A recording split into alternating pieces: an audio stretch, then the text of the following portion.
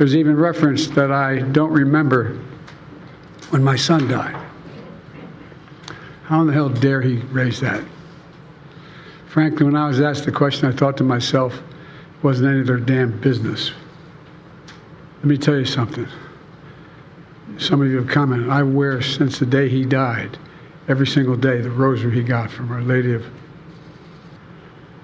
Every Memorial Day we hold a service remembering him, attended by friends and family and the people who loved him. I don't need anyone to remind me when he passed away or if he passed away. All right, that's Joe Biden. You can tell he's angry. That's his response to the report that Robert Hur, the special counsel, came out with, in which he says that President Biden is a well-meaning elderly man with a poor memory. He says a lot of other things, and Joe Biden's very mad, and he's certainly mad about about Robert Hur saying that he couldn't remember the death of his son. Well, the date of the death of his son. But when you read the report, he says actually, even within a few years, he can't remember. So I'm not here to debate his memory. I'm here to talk about his character. And I think you'll see that he is, it's not... Normally, you'd have so much sympathy, and I hope that you do, for people who are losing their memory and getting older. That's just that's something that we all face. That's part of the human experience. But in the case of Joe Biden, there's such an arrogance and a thought that he is still on his game. He insists. He wants to be the nominee for president again. He's just out of touch with reality, and that's why this discussion. But, of course, there's a lot more today. We're going to talk about Fani Willis. She could be disqualified from the case that she's prosecuting, the RICO case that she's prosecuting against President Trump and several other defendants, including Jenna Ellis. That's very fascinating. We're going to talk about that, too. We're going to talk about the Colorado ballot situation, which has gone to the Supreme Court. There are a lot of moving parts that I can't think of a better guest to discuss all of it than Mike Davis, who will join us in just a second. Oh, and by the way, this is Sandy Rios of Sandy Rios 24/7. You can call us at 662-821-2040, or you can email us at sandy@afr.net. You can listen to the show on any podcast platform at afr.net. That's our home platform. You can go to sandyrios.com and find it, or, Spotify, Apple, whatever you listen to. There it is. Also, our Facebook page is kind of revitalizing. It's Sandy Rios 24/7. We'd love to have you join us on that. If you are a Twitterer, or an Xer, depending on what you want to say now, my Twitter handle is at Sandy Rios Tweets. But first, this is Valentine's week. And of course, that makes us think of hearts, does make me think of hearts. My husband presented me a beautiful Valentine and roses this morning. And we do kind of refer to our hearts as the center of our emotion. A heartbeat is a baby's only defense in the womb. At 5 weeks, a baby's heartbeat can be heard on ultrasound. And that's why Preborn steps in, rescuing 200 babies every day from abortion simply by providing a mother with a free ultrasound and allowing her to hear her child's heartbeat and see their perfectly formed body in the womb. By 6 weeks, the baby's eyes are forming, and by 10 weeks, a baby's able to suck his or her thumb. This is what the ultrasound reveals, and that's what you're in the business of providing for these moms so they can make a better choice.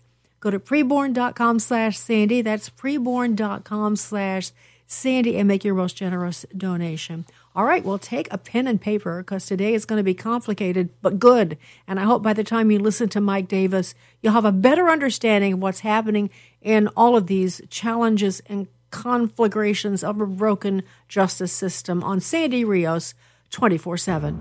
From American Family Radio, Sandy Rios. We are not called to be nice. We are often called to be confrontational. And here with me in D.C. is Fox News contributor Sandy Rios. I think the most important thing we need to demonstrate to our children is genuineness.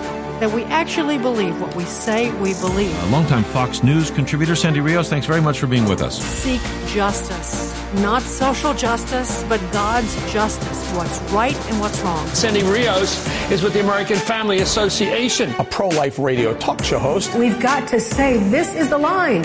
Life is sacred. Director of Governmental Affairs for the American Family Association. Step up. Speak up. Say something. do something. What law school did you attend, and where did you place in that class? And the other question is, could you quickly? I think we. I think I probably have a much higher IQ than you do. I suspect. I went to law school on a full academic scholarship, the only one in my class to have a full academic scholarship. In the first year in law school, I decided I didn't want to be in law school and ended up in the bottom 2/3 of my class, and then decided I wanted to stay, went back to law school, and in fact ended up in the top half of my class. I won the International Moot Court competition. I was the outstanding student in the political science department at the end of my year. I graduated with 3 degrees from undergraduate school and 165 credits, only need 123 credits, and I'd be delighted to sit down and compare my IQ to yours if you'd like, Frank. Oh, that was an amazing performance by Joe Biden, candidate Joe Biden in 1987, facing reporters who don't sound like the reporters today for some reason. And I have to tell you, without going through every jot and tittle, everything he said was a lie. Everything he said was a lie. He was such a liar, he had to drop out of the race. Perhaps some of you didn't know that. So when we hear him fumbling as an elderly man, not remembering and having things not comport with reality, this is the way he's conducted himself through all his years of public life, ever since I've been watching him and following him. So that's Joe Biden, the candidate, 1987. You know, I'm smarter than you. I have all these degrees. So that's kind of the foundation. If you think he's changed a lot and he just can't help it because, you know, an elder gentleman, it's not true. That is the way he is. Well, of course, Robert Hur just released his special report, and he basically said that Biden willfully retained and disclosed classified materials after his vice presidency, when he was a private citizen. And then he included classified documents about military and foreign policy in Afghanistan and handwritten notes about national security and foreign policy, implicating sensitive intelligence sources and methods, and also that he gave classified or shared classified national defense information to his ghostwriter. Okay, that's the main points, I think. And so I've asked Mike Davis to join us this morning. Mike is the former chief counsel for nominations to the Senate Judiciary Committee under Chairman Chuck Grassley. He's the one who ushered through the Brett Kavanaugh nomination, the nightmare of that. He's the founder and president of the Article 3 Project. That's A3P, and we commend it to you, all of their work. They defend constitutional judges and the rule of law. And with that long introduction, Mike, thanks for joining us today. Thank you for having me. All right, so there's some debate. You know, a lot of people are talking now after Robert Hur makes that announcement, like a week before we're having this conversation. Do you think that his report was good or bad, Mike? I mean, some say his conclusions were terrible, others inadequate, and others say he should never have said the personal things he said about Joe Biden. I just want to know what you think. Well, it's amazing with Robert Hur. When he was selected by Merrick Garland to be the special counsel, I knew that he was going to cover up for Joe Biden. I know Robert Hur. He's part of the Rod Rosenstein, Chris Wray, James Comey cabal. He was hand-selected by both Maryland Democrat senators to be the U.S. attorney in Maryland. I held up his nomination when I was the chief counsel on the Senate Judiciary Committee because I just knew he was part of that cabal. And so it was unsurprising that Robert Hur found pretty strong evidence that President Biden violated the Espionage Act and other statutes, including obstruction of justice, and then covered up for him. And so I don't know why the Biden people are so upset about this. The alternative for Robert Hur would have been to recommend an indictment of President Biden, which would have been a much bigger disaster for Biden than stating the obvious, that he's a demented, his mind is very much diminished as the president of the United States, and anyone and everyone who has a brain. Well, let me read Hur's words in case people didn't follow this, because this is very important to all of us. Hur said, in his own words, he is a sympathetic, well-meaning, elderly man with a poor memory who would probably behave the same with a jury, thereby sowing reasonable doubt and a sense that Biden made an innocent mistake in keeping the documents. That sounds so much like James Comey. It really does, Mike. It just sounds like I'm surprised that a special counsel would make that kind of an assessment. Don't you guys deal with the law and not like your emotional assessment as whether someone can stand under trial? Is that part of the special counsel's purview? Well, I mean, that's the problem with this Robert Hur. He's part of James Comey's world. He's one of James Comey's proteges, right? So it shouldn't surprise anyone that Robert Hur put out this mealy-mouthed report. It's very clear that Joe Biden committed espionage. It's very clear that he obstructed justice. It's very clear that he used these stolen classified records.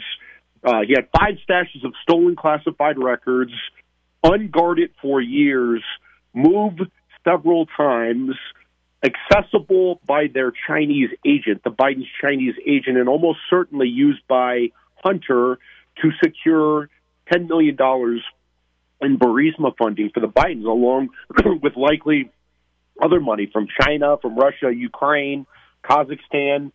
And what happens? You had the Biden Justice Department secretly working with President Biden and his personal attorneys to gather these documents while Joe Biden and Merrick Garland concocted a bogus pretext to do a home raid on President Trump for presidential records he's allowed to have in the congressionally funded and heavily guarded office of former president under the Presidential Records Act. This is all a distraction. It's all a charade. And the fact that Merrick Garland is pursuing President Trump for presidential records he's allowed to have under the Presidential Records Act, while he's ignoring President Biden for his stolen classified records that he's definitely not allowed to have, let alone use, it just shows that we have a politicized and weaponized justice system. Because remember, at the end of the day, you can have these special counsel, whether it's Jack Smith with Trump or Robert Hur with Biden, but at the end of the day, it is Merrick Garland as the Attorney General who decides whether to charge or not charge. Well, of course, Biden came out with the so-called press conference and made his statement. He lost his temper. I'm going to play a couple of clips in a minute. What I didn't play was kind of right out of the box. He starts in on Trump. My situation's nothing. He volunteers this. Nothing like Trump's. Trump's a criminal, and he refused to cooperate, et cetera, et cetera. Okay, you're the attorney, and I know you have a bias. Nevertheless, I know you're fair. And so, what is the contrast? Help people understand why these cases are different. The classified documents, accusations against these men are different. Well, they're different in the sense that Trump had the legal right under the Presidential Records Act to have his presidential records. And presidential records are any documents created or received by the president and his White House staff. And that includes classified documents sent to advise the president. Those are presidential records. Do we really think that we're going to trust the president of the United States with our most classified secrets? And then when we send those documents to the office of former president that's guarded 24/7, 365 by the Secret Service, that we're all of a sudden not supposed to trust that president? Contrast that with the vice president. He doesn't have the office of the vice president. He doesn't have Secret Service protection for life like presidents do. He's not allowed to have these presidential records. And Biden had not only presidential records from Obama as vice president, Biden had stolen classified records from his time as the Senate. I mean, I had a security clearance. I remember going into the Senate SCIF. I don't know how Biden managed to steal classified records as a senator. That means he must have stuffed them down his pants like Sandy Berger did. I mean, it is unbelievable that Joe Biden had stolen classified records as a senator. And it's not like he just had these stored away and forgotten in old boxes. He was using these. There is evidence he was using these with Hunter Biden to write a 23-point memo, as Miranda Devine at the New York Post reported. Hunter Biden wrote a 23-point memorandum to secure Burisma funding. This was about the geopolitics of Ukraine. How the hell would Hunter Biden, a crackhead with no background in Ukraine, come up with a 23-point memo on the geopolitics of Ukraine, but for the fact that he's using classified information that Joe Biden stole?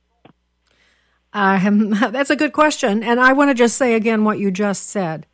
The big difference, of course, besides the Presidential Records Act, is that Joe Biden has documents from when, as you just said, he was a senator. He had no right to those documents. It's certainly a crime for him to take them home. And he had documents as a vice president who does not have, ever, the protections of a president in the Presidential Records Act. But now, this brings me to this, because right after he said that, Trump is much worse. His case is much worse, and he's angry. He goes into this. He's asked do you take responsibility for those documents, those top secret documents being in your garage and torn boxes and being available to people if they want to access them? Do you take responsibility for that? And this was his response, number 5. I take responsibility for not having seen exactly what my staff was doing. It goes in and points out things that appeared in my garage, things that came out of my home, things that were moved not by me, but my staff. First of all, what I would have done is overseen the transfer of the material that was in my office, in my offices. I should have done that.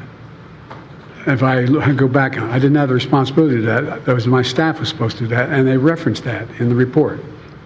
And my staff did not do it in a way that, for example, I didn't know how half the boxes got in my garage until I found out staff gathered them up, put them together, and took them to the garage in my home.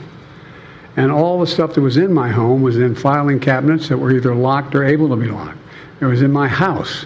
It wasn't out in Mar-a-Lago in a public place and none of it was high classified. Didn't have any of that red stuff on it. You know what I mean? Around the corners? None of that. And so I wish I had paid more attention to how the documents were being moved and where. I thought they were being moved to the archives. I thought all of it was being moved. That's what I thought. Okay, so that's a combination. He addressed this thing of his staff being at fault for this twice. And Mike, I'm guessing that's what Miranda Devine was responding to in her article. I didn't get to read that. So just say again what the truth is on that issue. That is just a flat-out lie that he's blaming his staff, and it just shows you what a bad human being that Joe Biden is. He's trying to blame his staff. He had 5 sets of stolen classified records from his time as vice president and as a senator. They were moved several times to several unguarded locations. They were accessible by their Chinese agent. They were almost certainly used by Hunter to secure millions of dollars in foreign bribes and other corruption for the Biden family. Hunter was the bag man. And remember, when Joe Biden's ghostwriter was recording Joe Biden's conversations, Joe Biden specifically talked about how this is classified information he's illegally disclosing to his ghostwriter. And when Merrick Garland appointed Robert Hur as the special counsel to look at this, the ghostwriter deleted the tapes of the conversations with Joe Biden, where Joe Biden is intentionally, willfully disclosing classified information to his ghostwriter. Joe Biden is a liar, right? It just proves that he's a liar here.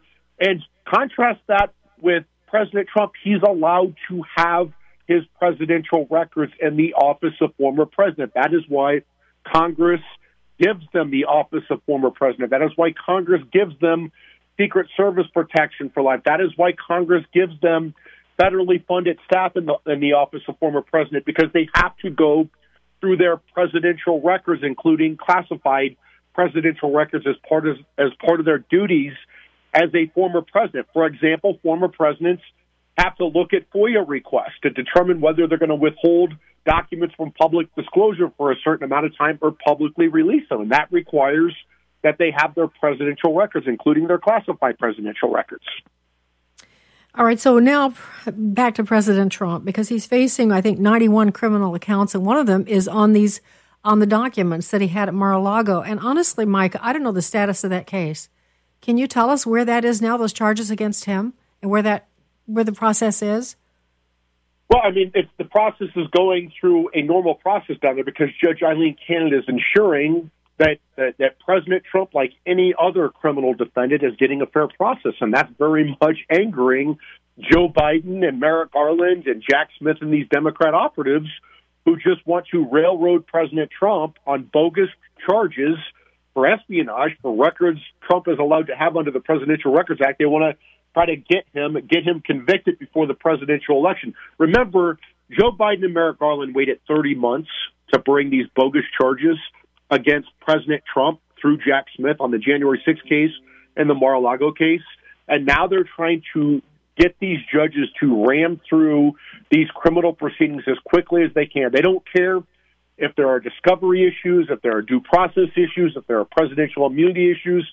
Biden and Garland and Jack Smith's sole goal is to get a criminal conviction of President Trump before November 5th, 2024, because they know they can't beat Trump on Election Day, so they simply want to throw him in prison. All right, changing the subject only to a different issue with President Trump, because this is so complex, and if we didn't care so much about what happens to him, because he probably will be the nominee, maybe we could even at someday find this all in a dark way amusing, because it's ridiculous, the number of cases that have been brought against him, and it's tragic to see how they are draining him and his resources and his family. But let's go to your home state, because in your home state of Colorado, Mike, of course, you know that they've been trying to remove President Trump from the presidential ballot. I want to play a clip from your Secretary of State, Gina Griswold. Let's just listen, because she made a statement out in front of the Supreme Court just a few days ago. Here it is. We just concluded oral arguments in the Trump v. Anderson case, and it's striking, just steps away from the U.S. Capitol, where Donald Trump incited an insurrection, a violent mob, where Congress people ran for their lives. Donald Trump argued that all insurrectionists can be on ballots, and that even if he was convicted of insurrection, that he has presidential immunity. I think it's just so outrageous that Trump continues to think that he is above the law, above the Constitution, and above the court system. All right, Secretary of State Gina Griswold from Colorado. Mike, just what do you think about that? What's going on? Well, I'm a Colorado resident. I split my time between D.C. and Colorado. I spend as little time as I can in D.C. and as much time as I can in Colorado. And I know Colorado Secretary of State Gina Griswold. Let's just say that she's not the smartest human being on the planet, right? And what she just said is just laughably dumb as a matter of law, right? In order to disqualify an office holder under Section 3 of the 14th Amendment, passed 155 years ago to chase out of office those who engaged in insurrection or rebellion against the Union during the Civil War, Congress has to pass a federal criminal statute for insurrection or rebellion with a disqualification clause, which Congress has done. It has been on the books for 155 years. The last updated version was in 1948. So if they want to disqualify President Trump under Section 3 of the 14th Amendment for insurrection or rebellion, the House Democrats and the Biden Justice Department, including Jack Smith, spent tens of millions of dollars hunting for evidence of insurrection. It does not exist. Because how many insurrectionists go unarmed into a nation's capital, get to the Senate floor, walk through velvet ropes, follow police direction, take selfies, and don't burn down the place? January 6th was a lawful protest permitted by the National Park Service that devolved into a riot. The only way you can disqualify under Section 3 of the 14th Amendment is to bring federal criminal charges for insurrection or rebellion, get a federal grand jury to indict, a federal jury to unanimously find guilt with evidence beyond a reasonable doubt, a federal judge to convict, and that conviction upheld by federal appellate judges on appeal. That's the only way you disqualify under Section 3 of the 14th Amendment. That is, according to precedent from then Chief Justice Salmon Chase in the Griffins case 155 years ago. And if you listened to that oral argument last Thursday, it's not going to be a 6-3 case. It's probably going to be 8-1 or even 9-0, because you heard even Justice Elena Kagan and Justice Ketanji Brown Jackson, two leftists who obviously don't like Trump, who find this insurrection disqualification theory by the Democrats to be absurd on its face. Yeah, and the other thing is, not a single person of all the thousands now, I think it's, maybe approaching 2,000 people that have been charged on J6, no one was charged with insurrection. That no one was. So she's saying, as a matter of fact, that President Trump is an insurrectionist, and you just pointed out how foolish that is. So my question for you is, why then, why are the attorneys arguing, leaning so heavily on the immunity clause, rather than just saying what you just said, using the case against him being an insurrectionist, that there's no evidence, that all the things you just laid out, wouldn't that have been a stronger argument, or no? Yeah, I mean, they've made both arguments, but the immunity, presidential immunity, gets immediately appealed. It's immediately decided. Oh, I see. And then, okay. and the case is stayed while the issue is resolved. So there's no chance that Jack Smith is going to get this criminal case resolved before the presidential election, because there's the issue of presidential immunity. And this is an important issue for the separation of powers, and it's so much bigger than Donald Trump. And this is where the Democrats are being very, very short-sighted. Members of Congress, through the speech or debate clause in the Constitution, are immune both civilly and criminally for their official acts, including the outer perimeter of their official acts under Supreme Court case law in Nixon from 40 years ago. Federal judges are immune both criminally and civilly for their official acts, including the outer perimeter again.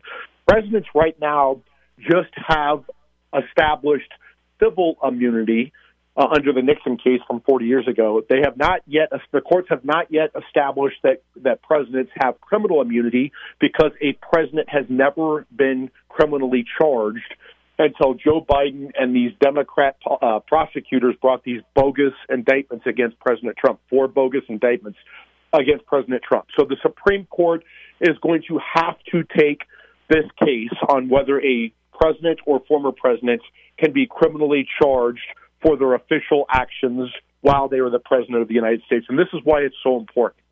If you think that you can charge President Trump for his official actions, what happens when we have the Trump 47 Justice Department, and the Trump 47 Justice Department wants to bring capital murder charges against President Barack Obama and now Judge David Barron, who was Barack Obama's one of his top legal advisors in the Justice Department, when they conspired to order a drone strike on 2 American citizens, including a 17-year-old. That would be capital murder for these extrajudicial murder of 2 American citizens if the president does not have immunity from criminal prosecution for his official acts, right? Or how about the Trump 47 Justice Department bringing criminal charges against Joe Biden and Secretary Mayorkas and others for their intentional dereliction of duty, their intentional disregard of federal law when they are mass importing and mass releasing illegally these unvetted migrants, including dangerous migrants from dangerous places in the world, and then the resulting rapes and murders and kidnappings and fentanyl deaths. Can Joe Biden and Mayorkas and others be charged be criminally culpable for those deaths, for manslaughter, or even worse, like for felony murder, right? Do the Democrats really want to go down this path where you can have a president of the United States prosecute his predecessor for the predecessor's official acts as the president of the United States? It will destroy the presidency if the Supreme Court does not establish this. Okay, Mike, just because I'm a little confused, not about what you just said, but about the Supreme Court's role right now. So there are 2 cases. The one is Colorado removing him from the ballot, and of course all the other states, as I understand it, who have tried to do that have failed, at least most of them. So I'm assuming the president is the one who appealed to the Supreme Court. And then we've got the insurrection, the other case that's being brought before the Supreme Court. So they're different. So one is arguing presidential immunity, but how about the Colorado booting him off the ballot? What's the argument there? That's the argument that in order that President Trump, the Colorado Supreme Court in a 4-3 decision, the Colorado Supreme Court has 7 Democrats because Republicans just lost control of Colorado when they legalized weed, and all the dirtballs from California and New York moved to Colorado, and it went all blue. So the Colorado Supreme Court is 7 Democrats. 4 of the most radical of these Democrats in a 4-3 decision kicked Trump off the ballot here in Colorado based upon an insurrection that supposedly occurred on January 6th, right? So Trump appealed that Colorado Supreme Court decision to the U.S. Supreme Court, and he's going to win there handily. It's going to be 8-1 or 9-0, and the argument's going to be that we have this. The Supreme Court, I think, is going to hold that if you want to disqualify, you have to use this 155-year-old precedent and bring federal criminal charges for insurrection or rebellion. There's no evidence that happened. That didn't happen here, so that case is easily kicked. The January 6th case with Jack Smith, there's also a January 6th case down in Fulton County, Georgia, with Fani Willis. Those cases on January 6th, President Trump has asserted presidential immunity. And he has said that it is his job as the President of the United States to take care that federal law is executed, right? And that's absolutely true. So when he is inquiring about voter fraud, or when he's contemplating replacing his attorney general because the attorney general is not looking into voter fraud, those are his official acts as the President of the United States. And you can't charge a President of the United States for doing his job. You can't criminally charge him for his official acts. You can charge him for his private acts, like if he, if he shot someone on Pennsylvania Avenue, you could charge him for murder because that's not within his official acts, just like you can charge President Obama, apparently, for capital murder for drone striking 2 American citizens without a court order. But that's the issue is that you cannot charge a president of the United States for his official acts, just like you can't charge members of Congress, just like you can't charge federal judges. And so that needs to be established. The D.C. judge, Tanya Shucken, ignored this. She said there's no immunity from criminal prosecution for presidents, which is just insane. The D.C. Circuit, with 2 Biden judges and this 80-year-old Bush 41 judge, went along with that and said, no, you don't have presidential immunity from criminal prosecution for their official acts. That is insane, right? So that's why the Supreme Court is going to have to take this case. They are going to have to establish that any president, not just Trump, any president is immune from criminal prosecution for their official acts, just like members of Congress, just like federal judges. The Supreme Court will remand the case back down to Judge Chutkan, who will hold a mini trial on what facts are in what are the factual predicates, what are his official actions, what are his personal actions, right? And then you get rid of the ones that are his official actions, and if Jack Smith has a case left after that, he can proceed. But you have to have immunity from criminal prosecution for presidents of the United States, or you're going to destroy the presidency. Okay, but then, of course, politically speaking and timeline speaking, Jack Smith now will not be able to rush that through, which is what he'd hoped to do as much harm. I think it was like during the March, the primaries that were taking place in March, they were all geared for a certain timing to hurt President Trump as he's running for re-election. It's just so convoluted. But let's go down to Georgia, because you did mention Fani Willis, and this is kind of the most timely in our discussion today. Well, I guess it would be a toss-up. But we're talking, you and I, on Tuesday morning, the 13th of February, and this will air tomorrow on the 14th.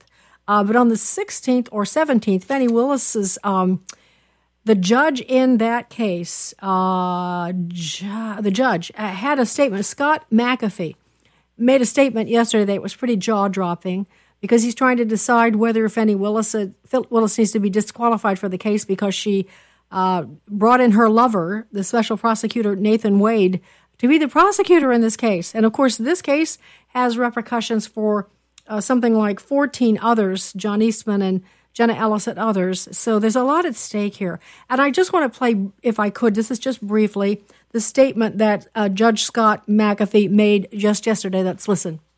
Specifically looking at Defendant Roman's motion, it alleges a personal relationship that resulted in a financial benefit to the district attorney, and that is no longer a matter of complete speculation.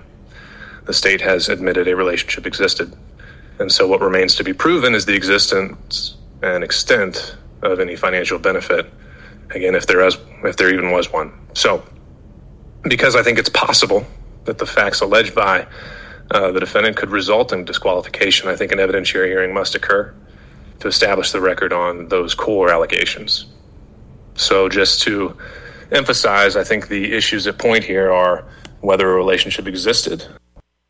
All right, that's the voice of Fulton County Superior Judge Scott McAfee, who's trying to figure out in his role as a judge whether Fani Willis should be removed from this case. Okay, so Mike, translate for us what that means.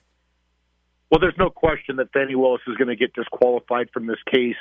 So will Nathan Wade. This case will likely get tossed out, and then it will be up to a new prosecutor who is selected on whether that new prosecutor wants to refile these charges. But the problem with Fani Willis is she hired her secret boyfriend for a special prosecutor job where she paid him $250 per hour, $700,000 in counting, when she had prosecutors on her staff who had a salary who she could have hired. But she hired her secret boyfriend. She lied about it and said that she wasn't dating him when she hired him. She was. But regardless, she admitted that she hired him before they indicted President Trump, right? So she hired him. She came up with this sweetheart deal to pay him $250 an hour. She hired him before the indictment of Trump. They indicted Trump. She paid him before this indictment to collude with the Biden White House, including the Biden White House counsel. He billed for 24 hours on one day. That just shows you how shady this whole arrangement is.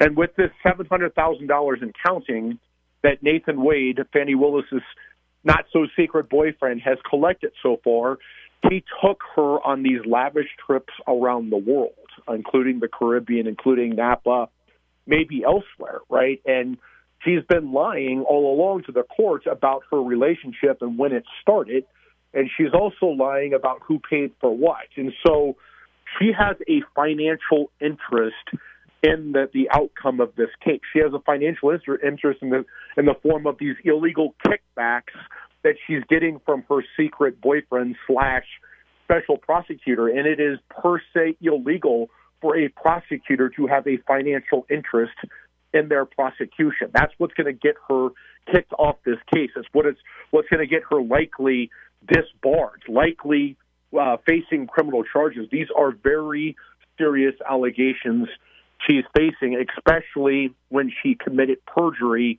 with the court or allowed her office to misrepresent a lie to the court on her behalf. It is very big. Fani is in big trouble in Georgia. Okay, so just to drill down on that, you explained it, but I want to ask another question here. You said another prosecutor, by the way, I should say Fani Willis ran saying she's going to get Trump. Before any of this developed, what charges or whatever she thought she was going to bring, she was smiling and has been very smug through this, at least in the initial stages, not so smug now, that she was going to get Trump. That was her platform. So if she gets thrown out, will this will be an election again will it be another election? What should happen is the judge should dismiss the case. He can dismiss it without prejudice, meaning they can refile the case.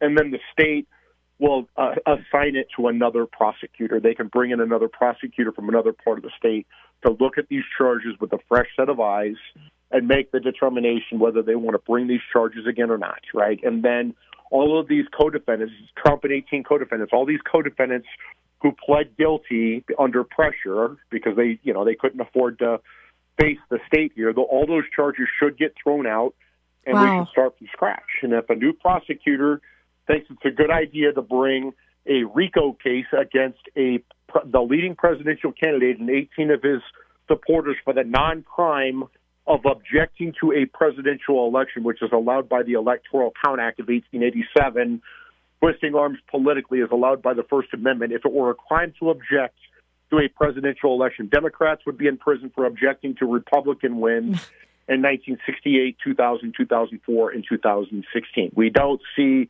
Al Gore and John Kerry and Hillary Clinton in prison for objecting to Republican wins, right? So this whole case is bogus. It's nonsense.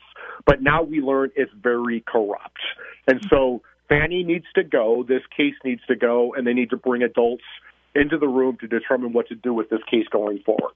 Well, it's good news that at least justice in some large form seems to be looming, but it doesn't help President Trump, who spent millions, no doubt, on attorneys, plus his own stress. It's hard to watch. It really is, Mike. But listen, thank you so much. Is there anything that you know that I have not asked you that's happening now, or is this kind of wrap up what's happening now? This is good, and I would say this, that what I've been saying for the last 19 months since the unprecedented, unlawful, unnecessary home raid on President Trump with the presidential records he's allowed to have under the Presidential Records Act. I've done almost 3,000 media hits, constant social media, constant opinion pieces, because I knew that this was very wrong what the Democrats are doing. They fear that President Trump is going to win on November 5th, 2024, and they should fear because it's going to happen. So they just want to eliminate him. They want to impeach him twice. They want to indict him 4 times for non-crimes. They want to illegally gag him. They want to bankrupt him for non-fraud. They want to have some crazy woman named Jean Carroll take away his money. They want to just take him off the ballot like they did in Colorado, like they did in Maine. Colorado with 4 left-wing judges on the Supreme Court, and Maine with an unelected non-lawyer Secretary of State. Shenna Bellows just doing this. Well, guess what to these Democrats? This is all backfiring, and it's backfiring badly, and President Trump will be back in the White House on January 20th, 2025. Okay, Mike, that's a optimistic, good news shot in the arm. So and by the way, Mike again is the founder of Article 3 Project, and you can see what work he does. I'm telling you, he's working constantly. You see him on the television all the time, just setting things straight, like he did. Hearing. Article 3 Project can be found at article3project.org with the number 3 written as 3. Article, not spelled out. Article3project.org is their website. I know they could use some financial help, and I can't think of anyone who's more deserving of your trust than Mike Davis. So, Mike, thank you. Always a pleasure. Thank you so much. Thank you very much.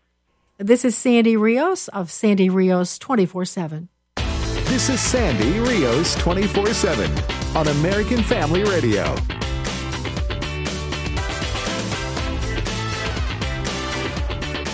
This is a week for talking about hearts, for getting hearts, for sending hearts, because it's Valentine's week. So that reminds me of our hearts. Did you know that a baby's heart begins to beat at just 3 weeks? Did you know that at 5 weeks, that heartbeat can be heard through ultrasound?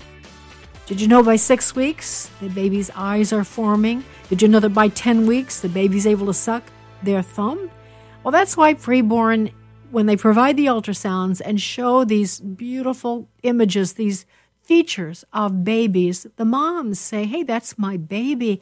I can't go into that abortion clinic. It's that simple. And that's how preborn saves lives. And that's what we pay for, those ultrasounds, each and every time we make a gift to preborn.com/Sandy. That's preborn.com/Sandy. I hope that you will continue to give on an ongoing basis. If you haven't done it in a while, or if you need to update or you want to continue, please do. Go to preborn.com/Sandy. Hi, this is Sandy Rios, and I miss you in the mornings. But now I'm hosting a podcast, Sandy Rios 24/7, which is available at afr.net and sandyrios.com. Well, I finally finished that book. God's Velvet Hammer chronicles God's call in my life, from a small-town girl to Berlin, Germany, Radio Moscow to North Korea to Washington, D.C. I talk about Sasha Girl. That was my disabled daughter. I talk about I Got the Music in Me. That's a chapter on my music life. Lost in India and Other Adventures is hilarious. You won't want to miss it. I talk about my sweetheart, The Blessing of Bruce.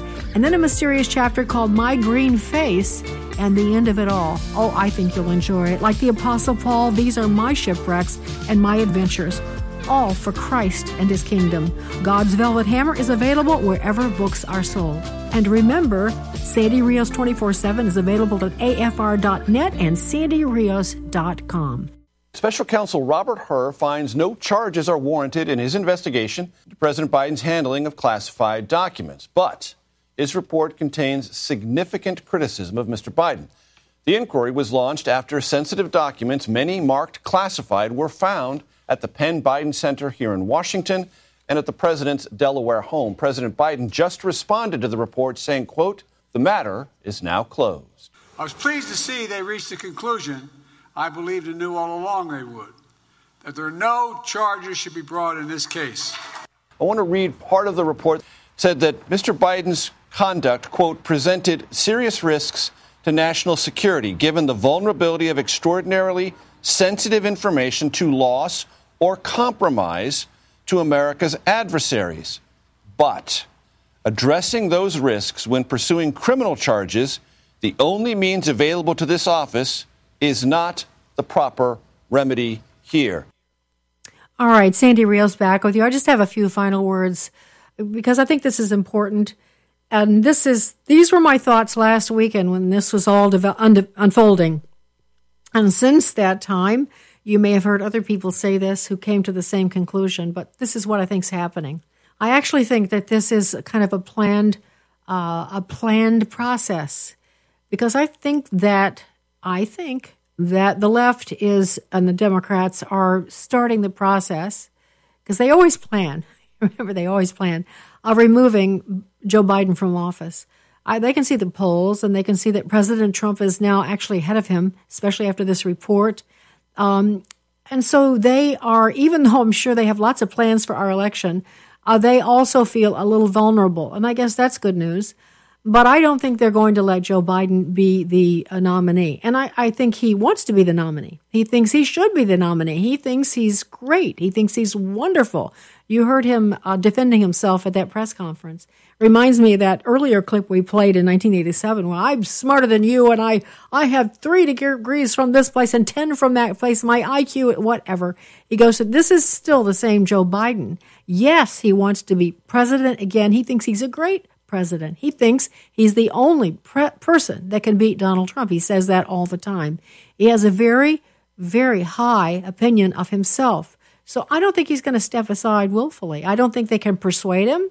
And so I think they have to somehow bring this thing to an end. And I believe this was planned. If it weren't planned, then you wouldn't have the media, even the Democrats, coming out, piling on him for his age. That's the big thing right now, his age. Suddenly they've discovered that he's too old to do this. And so they're all piling on, all these media outlets, the comedians, all of them.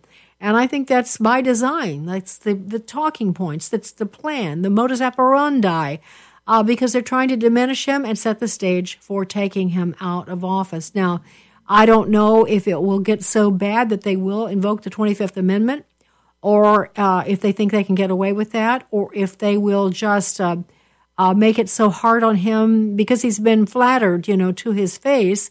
He thinks he's wonderful. Everyone tells him he's wonderful. And I don't know if they will cause him to be disturbed by this news about his dementia, or his whatever, what seems like dementia. I don't know how the conclusion is going to happen, but this is what I've heard is going to happen, and I think it's a very strong hypothesis, and that is that he will step down. I think the convention for the Democrats is next August, that he will step down. And at the convention, I think it will be Michelle Obama. I think that she'll be announced. I don't know. I'm just telling you what I think. As she will be announced or step right in as the candidate, she won't have to campaign. There'll be very little time for President Trump, if he is the nominee, to combat. Michelle Obama is 64 million followers on Facebook. I'm making that. I don't know. She's millions. I know that. And so I think that's how it's going to happen. And now people are saying, well, then what about Kamala? Well, personally, I think Kamala, again, speculation. I think Kamala Harris can be bought. I don't think she really wants to work. She doesn't seem like a person who really enjoys working. She always sounds like she's on something, like marijuana, perhaps. We know that she's fond of it. There's this laughing, this odd cackling that she does. And I don't think you'd be hard pressed to prove that Kamala Harris is out, knocking on doors. She's not going to be doing that. And I think that if they offered her enough money, she would step aside, or some privilege, something. Remember what they did with Carrie Lake a few weeks ago, where big money Republicans who are not Trump fans offered her. They kept upping the ante. The Republican head of the Arizona Republican Party, who's been now stepped down, is caught on tape saying, well, if we give you this much money, will you step down? If we give you this much money. And she tells him, you can't buy me. You give me $1 billion and I wouldn't step down. And he said, well, what would it take? So he's saying to her, whatever you want, that's what we'll give you. All right, so you think that can't happen with Kamala Harris? You think that there's not something that she would step down for? Like a wealth for a lifetime, for the foreseeable future, all the alcohol and maybe marijuana she could possibly want, everything, an island home, a yacht. Oh yeah, I think she would. There's again speculation, so I think that's how that's going to get handled. And I think we're going to be in a lot of trouble if this happens. And so that we kind of have to go into another gear in our thinking. We have to go into another gear. That doesn't mean that if President Trump is the nominee, that doesn't mean he couldn't beat Michelle Obama, but it would be a whole lot harder because it would motivate voters, get young people out. Women love her. And that brings me to another point. I'm planning on interviewing an author who has just written a book about this. Well, not what I'm talking about, but about Michelle Obama and her past. And so that's all I'm going to say about this. But when we do that, there'll be a lot more discussion of my hypothesis here. And so that's it for today. I just wanted you to really understand what happened with Joe Biden, his response to it. I wanted to imprint on your mind that he hasn't changed. He's the same man who has no character as he was back in 1987. And before that, who I've said to you before, he and Jill were having an affair. They worked. Jill and her former husband worked in Joe Biden's campaign way, way back when he ran for Senate as a young man. And the way they always tell the story is that Jill rescued him with his wife got killed in a car accident, and Jill, this beautiful, available woman, came into his life and helped him raise his kids. But according to Jill Biden's husband, that's not the way it happened. She was having an affair when his wife was still alive. The wife was killed in a car accident, and then Jill left her husband, and the rest is history. It's not the story. You see, it's a lie. These are lies. Lies, lies. And it's true of so many people in public office. We'll find that out about Michelle Obama when we talk with that author as well. All right, well, you know what? Do I need to remind you that nothing happens apart from God allowing it? And do I need to remind you that he hears our prayers? We see in Scripture that people praying fervently to him can actually change his mind. And he could stop judgments. He can prolong life. He can do a lot of things. So we don't want to stop. We have our future at stake. Our children, our grandchildren. We cannot stop doing what we know is right in this world until we know it's absolutely too late. And there will be a time when that comes. So for now, let's just stay steadfast and do what we can to preserve this nation in every way we know how with God's blessing. So thanks for listening to today's edition of Sandy Rios 24/7.